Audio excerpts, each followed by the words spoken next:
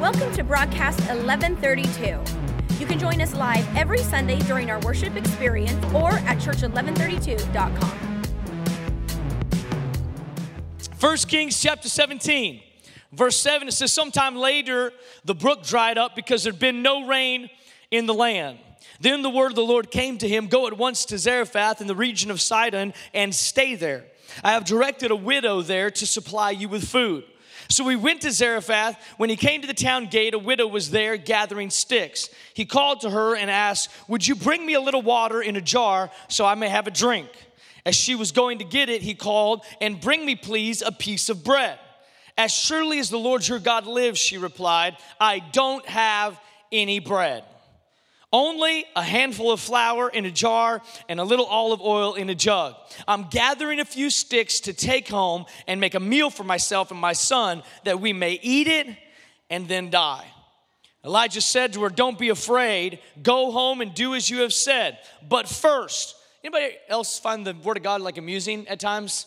Like she's like, I'm just going to go home and die. And he goes, yeah, great, no problem. Don't be afraid. Just first, give me everything you have. He says, make me a small loaf of bread and with what you have and bring it to me. And then make something for yourself and for your son. For this is what the Lord, the God of Israel says, the jar of flour will not be used up and the jug of oil will not run dry until the day the Lord sends rain on the land. She went away and did as Elijah had told her. So there was food every day for Elijah and for the woman and her family. For the jar of flour was not used up and the jug of oil did not run dry, in keeping with the word of the Lord spoken by Elijah. I want to speak from this story in the Old Testament on the subject of multiplication. I believe everything that God wants to do in your life and everything that He wants to increase in your life is not just addition and subtraction, but God really wants to bring you into multiplication. Our economy is addition and subtraction. God's economy is multiplication. And God's plan for us is every good thing. The Bible says every good thing come down from the Father of lights. We have a good Father who gives good gifts. And God's plan for us, His desire for us, is that every good thing that we have is for it to be multiplied. For it to be multiplied, there is an art or there are rules or there is a code that is in the Word of God of how you see multiplication in your life. So we're going to be talking from this passage about a subject that is sure to make any loud, charismatic church quiet. All right? There are two things. There's two things. I'll just give you a little riddle, see if you can figure it out. There's two things that we all want. There's two things that we rarely admit and that we can't talk about in church. Sex and money. It's like, those are the two things. It doesn't matter how loud this church is. Some of you are like, man, this church is loud. Don't worry, today it will be quiet. Because there's a couple subjects you can hit and everything goes silent. It's like the Pentecostal just went Baptist. I mean, just like that. It's just talking about money or sex. And some of you, your day is going to get even worse because we're not talking about sex. You're like, I got a 50-50 chance. And so, no, we're going to talk about money. More importantly, we're going to talk about what money has. Or maybe I should say it this way, the place that money has in our life. Did you know that our culture is consumed with materialism? Our culture is so consumed with the who's who and what we have and who has what that we have no idea even how to manage our own life, our own resources, our own finances. And throughout the entire Word of God, God is after one thing, and it's the same. He is after our heart. It doesn't change, it never shifts, it never transfers to something else. All throughout the Word of God, God is after our heart. Now the problem is that our heart is wrapped up in a lot of things. And so in order to get our heart, God usually has to go through some things. And so today I want to talk about some elements of generosity and some elements from the Word of God about giving. Now here's the deal. At this church, we believe in the Word of God. We believe in the Bible. The Bible, that's the book for me. And we will never back away from what the Word of God says. No matter if it's uncomfortable, no matter if it's not politically correct or culturally popular, we will not back away from what the Word of God says. This is our true north. This is the plumb line. This is what directs our life. And to rob you of principles in the Word of God is to do you a disservice. And there's many churches that feel like uncomfortable talking about money. Did you know that the Bible talks about money all the time? That if you did a word study in your Bible on the word believe, you would find it 272 times. It's good. Did a word study on pray, 371 times. Did a word study on love, 714 times. If you did a word study on give, 2,152 times in your Bible. But it's one of the most least talked about subjects in the church. The Bible talks about it more than any other subject, and we talk about it the least. You know what? I believe that is a disservice to you. Because giving, let me just say it this way, God does not need your resources.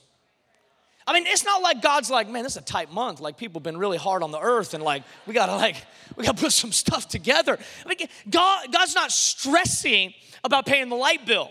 You know, like the sun's looked a little dim lately, global warming and all. You know, he's like, he's not stressing out about it. Giving is not for him. Giving is for us. In fact, we are most like God when we're giving. The most popular scripture in the Bible, John 3:16, it says, for God so loved, and we love the love part. But what did he do when he loved? He gave. Giving and loving are synonymous. You can give without loving, but you can't love without giving. They go together. They're connected. They're one with the other. If you love someone, you'll give to someone. I remember when my wife and I, when we were dating, and I was falling in love, and I love her, and I didn't have much money, but I wanted to give. You know what I'm saying? Like, I want to act like I have a lot of money, and I want to get her nice things. And so I would sell things. And in fact, to this day, the ring that's on her finger was my jet ski. And we loved that jet ski, but I loved her more. And so the jet ski got the ring, and it was worth it. I still miss it a little bit, but just, you know. But when there is love, there is a natural byproduct of generosity. Some people say, I gotta try to be generous. I gotta try to be generous. Did you know if you fell in love with something, you would give to it? You can actually look at your spending for the last month and you can see what you love. In and out, in and out, in and out, in and out. It's like, okay, we get it. You love in and out. Like, you can look and you can decide, like, really for anybody, the things that they love, the things that they're drawn to, the things that they invest in, the things that they give their resources to. God is a giver. He's given to us, and what he requires from us is that we give to him. Our worship is a way that we give to God. It's our response. When we worship just now, it wasn't us just singing a song to sing a song. It is our worship to God that is a response to everything that he gave to us. We don't worship to get something. We worship because he's God. We worship because of the grace and the goodness that he has reached and bestowed to each and every one of us. So our worship is a response. God's given us so much. We love him, so we give back to him. Matthew chapter 6, verse 21, it says this, for where your treasure is, there your heart will be also. So it says that there's a connection between my treasure and my heart. Like, oh man, God's just after my money. Actually, let me just say it this way, God doesn't really care about your money unless your money has you. That's what, he doesn't care about you having stuff.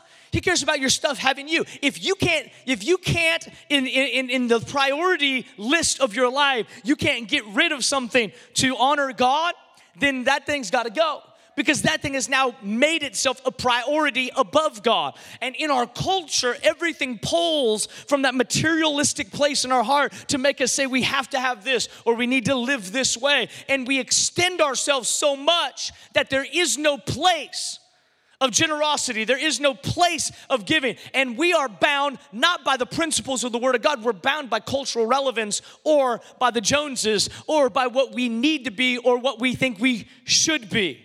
Matthew chapter 6, verse 24, it says this, no one can serve two masters. Either you will hate the one and love the other, or you'll be devoted to one and despise the other. You cannot serve both God and money. This is what I found to be true, is you will either serve God and use money, or you'll serve money and use God. This is how it works. Money is not evil. Somebody say, oh, money's evil. You know, all the people that don't have money think money's evil. right? I have never met someone with money that's like, oh, money's awful. It's the people that don't that look at the people that do and like, you sinners, you have money. If you had it, you'd change your theology. You would. It's just the people, that poverty place looks with a place of cynical thinking or criticism on people that do. But this is the problem, is that everything that God gives us is to be used for his kingdom. That when he gives us, the reason, the scripture is clear on this, that when he gives us increase or he gives us wealth, it is actually to increase his kingdom. It is to create opportunities and avenues for people that are far from God to come close to God. That is why God blesses people so that they can be generous with what he blesses them with. And you will either serve him and use money as a resource. Money is not evil. We said this, it's neutral. It can be bad or it can be good. You can use money to do great things, and you can use money to do bad things. Money is not the problem. It's our heart. It's our heart. It's our place of dependence or trust. This is what I found specifically with finances, is that people have two problems. Either one, they have heard or they have had their trust broken by someone that's misappropriated finances. Right? So I won't give to a church because so-and-so in 1997, right? We got that. There's those, and it's true. It's real. Stuff's really happened. That's one. The other side of this is that we just really don't believe that the Bible is true.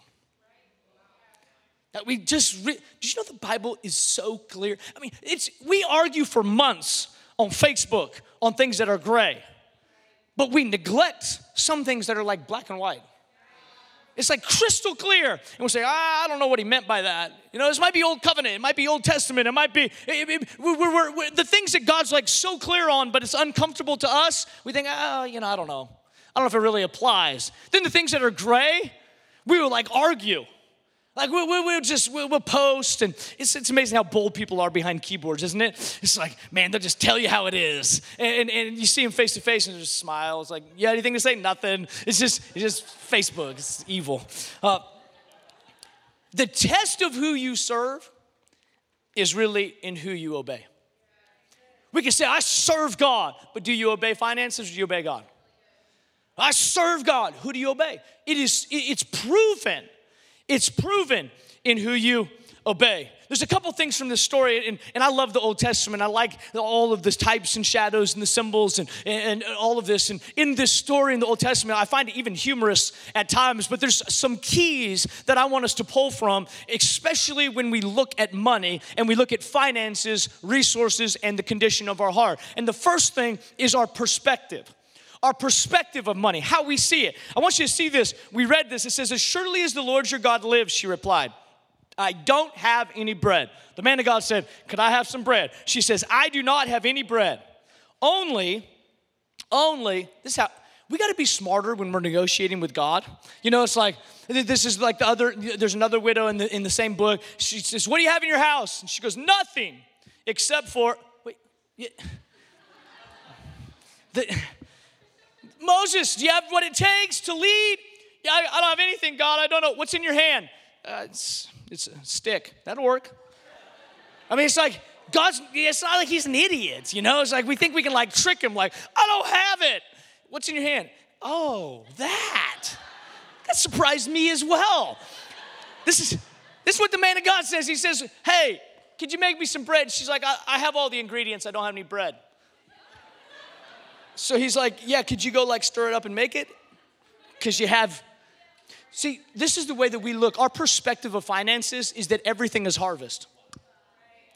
But what God's given us is not harvest, it's seed. What he gave her, what she had was the ingredients. It was what it would take to build it. It was what it would take to create it. It was what it would take to bake it. And so the man of God says, I need some bread. And she's like, all I got is the ingredients. He said, yep, that'll work.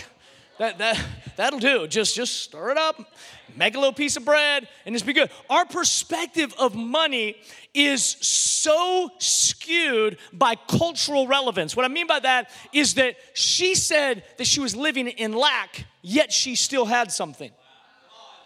Many of us, our perspective of lack is not really accurate. It's what we feel in a felt need at the moment. Be careful that your perspective of what you don't have is not blinding you from what you do have. Sometimes we'll talk about what we don't have, but then we won't even see what we actually do have. Say, well, I don't have this, but you have the seeds to get that. Because everything in the kingdom of God is in seed form. Do you know every time you worship, you're sowing? Every time you serve on a lead team, you're sowing. Every time you give an offering, you're sowing. Every time you tithe, you're sowing. Every time you love your brother, you're sowing. Every time you give back in any way, anytime you go to Love Our City, you're sowing. Every time that you give, it's a seed. We are harvest-minded. God is seed-minded. The economy of heaven is not built on harvest. It is built on seed. It is built on sowing. So when you look at what you have and you say, this is all I got, and we start to hoard. This is all I got. This is all I ever had. But if you saw all of that as seed for what you could have, it would change your perspective. Your perspective. Our perspective should be that God will use what we have to provide for what we need. God will use what we have to provide for what we need. The second thing that's interesting in this story is that I want to talk about is our perspective, but also our priority. And this is probably where we need to spend the most time because this is really what God cares about. He cares about the priority of where we put these things in our life. He wants to be number one. God just doesn't negotiate on this thing. He wants to be number one. And so that's why he goes after the treasure. That's why he goes after your finances. Because he knows better than we do what is number one. We can say all day like, oh God, you're number one, you're number one, you're number one, you're number one. Number one when? Like on Sundays? Or like every day? Or like weekends? Financially, emotionally? Like where is he? He wants to be number one everywhere. And it says this in verse 13, and this is the thing I find a little humorous. Elijah said to her, after she said, like, all I have is enough to bake some bread for my son and I, and then we will die. He goes, all right, don't be afraid. Like, okay. Go home and do as you have said. Awesome. Thank you, man of God. Then he adds on, he says, but first, make a small loaf of bread for me from what you have. Bring it to me. He doesn't even go to the house. He's just out there in the courtyard, like, hey, I know you're gonna die. Too bad. Like, it's crazy. Before you do, just make me up a little piece of banana bread or something. Like, just bring it on over, and I'm just gonna I'll just eat it out here. Just go ahead and bring it to me. She's like walking back to the house, like, oh wow, this is unfortunate. He says first. But before you do anything else, do this. See, there's a principle in the Word of God about first, about the things that are first. The Bible talks, and we believe as a church, in the principle of tithing. And some people have thrown this out because they believe it's Old Testament, and I'll show you a scripture about that might challenge some of your belief on that. But what we believe tithing means tenth. It also means, another definition is test. And this is what God has established all throughout Scripture, even in the New Testament, is that people would give a 10% tithe of their income, any type of increase, and that would go into the storehouse or into the church or into the place where they are fed. So if you go to a different church, it wouldn't be here. If you're watching online, it'd be the church that you go to. If this is your church, it would be this church. Wherever you feed from, that's the place that you would sow into, right? Proverbs says this. It says in chapter 3, verse 10, honor the Lord with your wealth, with the first fruits of all your crops. That means increase. Anytime God increases to you, you get a bonus. You sell a house, God, you get paid. Anytime there's increase, he says, then you're honor the Lord with your wealth. Give him the first fruits. Give him the best. Give him the tenth. Give him the first fruits. Then your barns will be filled to overflowing, and your vats will brim over with new wine. Then, now this is interesting. Most people have bought into this theology that we give to God so that we can get something from God. But that's the wrong theology.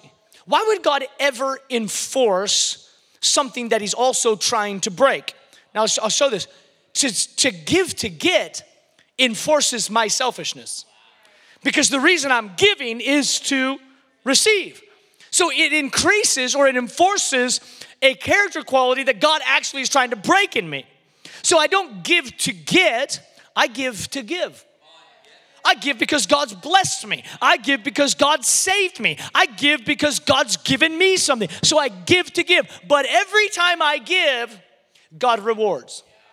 I don't give to be rewarded, but God does reward every time I give. I want my boys to obey because they need to obey.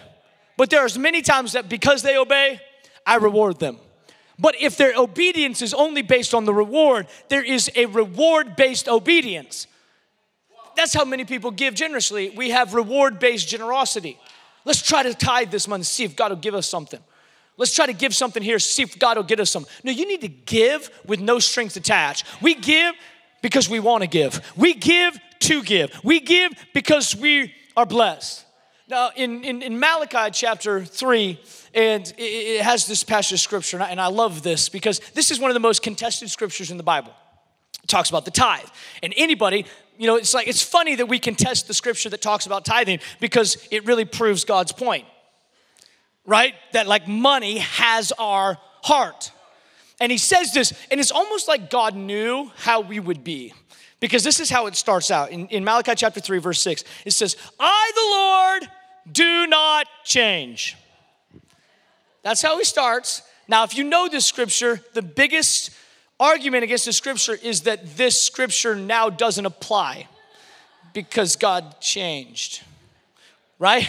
So he starts out with, hey, guys, I know you're going to be doing this because money really rules in your life and he's on the throne of your life and that's cool, but I don't change. Not an old covenant, not a new covenant. I am not changing.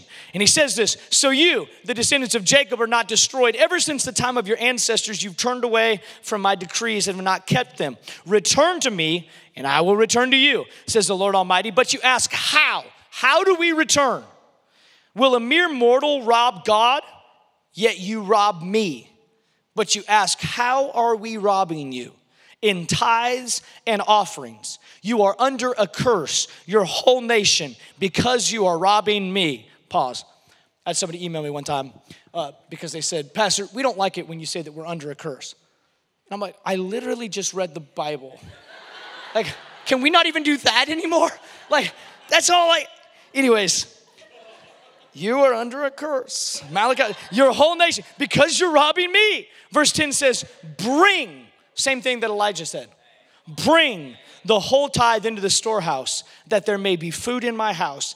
And then the Bible says this, the only time in the Bible it tells you to do this, test me in this, says the Lord Almighty, and see if I will not throw open the floodgates of heaven and pour out so much blessing that there will not be room enough to store it. The tithe is a test of who we trust with our lives. When you tithe, when you give that 10%, it is saying, God, before I see any other increase, I'm giving you the first of my increase, which is saying I trust you. Because it's easier to tithe like at the end of the month, right? Like, oh, praise God, we got 10% left over. That's not trust. When I tithe in the beginning, I'm setting a precedent that says, God, I don't know what else is coming. I don't know what bills are going to come. I don't know if my car is going to break down. I don't know but I'm setting a precedent right now and I'm declaring, I trust you. And when you do that, this is what this woman did. She says she gave him, even though this was like she didn't have that much, she gave him the first. She gave him the first part of it. Tithing does a couple things. Tithing breaks the curse of the world. We talked about the curse in Malachi chapter 3. It breaks that curse. It breaks my dependence on money. When I tithe, it makes my decision. I will not be bound by money. I will not be bound by material possessions. I break that dependence on money, and it breaks the selfishness in me. Man, it's difficult, but it breaks that selfishness in me. We don't give our tithe. We bring it because we can't give what's not ours. So we say, I think I'll give God. Oh, that was a good worship song. I might give God something. Oh, Pastor, that was a decent message. I might give the church something. No. This is not about what you give. God gave you. This is what we return. This is what we bring. He says, you trust me. All I'm asking for is 10%. And I will do more with your 90 than you can do with your 100. That's the promise of God. He says, I will bless your 90. I will bless that 90%. I will throw open the gates of heaven, the doors. I will bless you abundantly. But you got to trust me first. oh, so I give God so that he'll bless me. No, I still give out of obedience, and I give to give. But as a result of my obedience, there is a blessing that follows. Some people say, well, you know, I know God doesn't change, but it still is Old Testament. It is Old Covenant. Let me just give you a scripture in the New Testament, just in the mouth of Jesus, just kind of help you. Matt, everybody believe in Jesus? Cool. Like, if Jesus told you to tithe, would you tithe? Don't answer it. It's incriminating. Matthew 23, verse 23, it says, woe to you, Jesus is throwing it down, scribes and Pharisees, hypocrites, for you pay tithe. You pay tithe, 10%. Same word, of mint and anise and cumin, and you have neglected the weightier matters of the law, justice, mercy, and faith. Now listen to this. These you ought to have done without leaving the others undone. Without leaving what undone? Paying the tithe. You should have done these. He's saying that tithing's elementary. He said, justice and mercy, you shouldn't neglect these things, but you should have been doing those and. God likes to just raise the bar, doesn't he? He's like, man, I was trying to love justice. And he's like, yeah, and you need to do this. Like, there needs to be, because God wants our heart. God wants our heart. Our priority should be God first above everything as a declaration of trust that he is our provider. I was at Love Our City yesterday in Wiley at the Adopt a Block, and I was talking to a lady that goes there, and she started sharing some of her story. And she said that she was going through a really difficult time. She lost her job, and this is almost 20 years ago. She lost her job and didn't have any way to pay her bills. She was getting unemployment, and that was the way she was kind of making it by, and she was believing God for a new job. And she felt one day like the Holy Spirit began to speak to her that she was supposed to tithe. So she said, oh, okay, God, like as soon as you provide this job, I'm going to tithe. And then she felt like the Holy Spirit spoke to her again and says, no, I want you to tithe now. She's like, off my unemployment? And the Holy Spirit said, yes, off your increase. She said 20 years ago, she started tithing. And her words to me was, Dustin, I've never looked back. She said, God has blessed me abundantly. If you knew this person, you would know God has blessed her abundantly. She has helped finance a lot of the things in the church now. I'm telling you, God's hand of blessing is on her. And she says, it started 20 years ago when I said, I'm going to stop straining of trying to make it on my own. And I'm going to decide, God, I'm going to trust you. So here's the 10%. As a declaration of trust, and now I'm going to believe you to do something. I'm going to give you, this is all I got. I'm going to give this to you. I'm going to give it as a first. I'm going to give it as a tithe, and now I'm going to trust you. And now this is where we'll close today, because our priority leads to our provision. Our provision. This is what the scripture says. We read verse 15. It says, she went away and she did as Elijah had told her. I'm going to tell you right now, our life would be a lot better if we just did. Didn't talk, didn't debate, let's just do what God said. Anyways, so there was food every day for Elijah. There was food every day. There was food every day for Elijah and for the woman and for her family. For the jar of flour was not used up and the jug of oil did not run dry, in keeping with the word of the Lord spoken by Elijah. She obeyed. She followed through. She gave away her first without knowing if there would be more. And most theologians believe that she lived off that jar of oil for years. One decision to put God first, and God began to increase to her. God began to pour out blessing. Can I just say this? Is God's blessing doesn't always look dollar for dollar. I tithe and now I'm going to get a financial. Do you know what there's more important things than money? Like peace, like freedom, like legacy. There's more important things than, okay, I'm going to give $10 to the church. Where's my $10? Where's my $10? That's not how this works. God knows what you need before you need it. God sees the entirety of who you are, and God's plan for you is not to be 85% free, not to be 72% free, not to be just somewhat restored, no, God's plan is for you to be completely restored, completely healed, completely blessed, completely walking in freedom. That's God's plan. And that plan is activated when we activate multiplication. Multiplication is activated when we just put his principles into place. And says, and she did what Elijah had said. And God began to bless her. It takes faith to believe that 90% blessed is better than 100% cursed. I know I said that cursed word again, so just like, not a curse word, but you got it. I was reading a story about a pastor, real popular pastor, Rick Warren, and I was reading a little bit about his journey and through his life. And I found that he made a decision early on, when he's barely making any money, that he was going to tithe. And so he decided, we're going to give 10%. We're going to do it. We're going to do it. We can't afford it. We're just going to do it. And they did it. God blessed him that year. Not a lot, but God blessed him. They were able to make it through, and he decided, you know what? I'm going to give 11% next year. So they went up to 11%. The next year, he went up to 13%. Next year, he increased it again. He increased it again. He increased it again. God continued to bless him.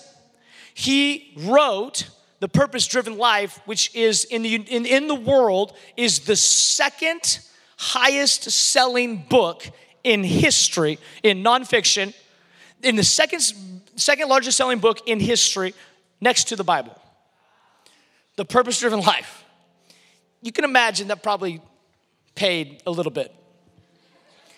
Somewhat. Right now, he lives off 9% of his income, and he gives 91% away.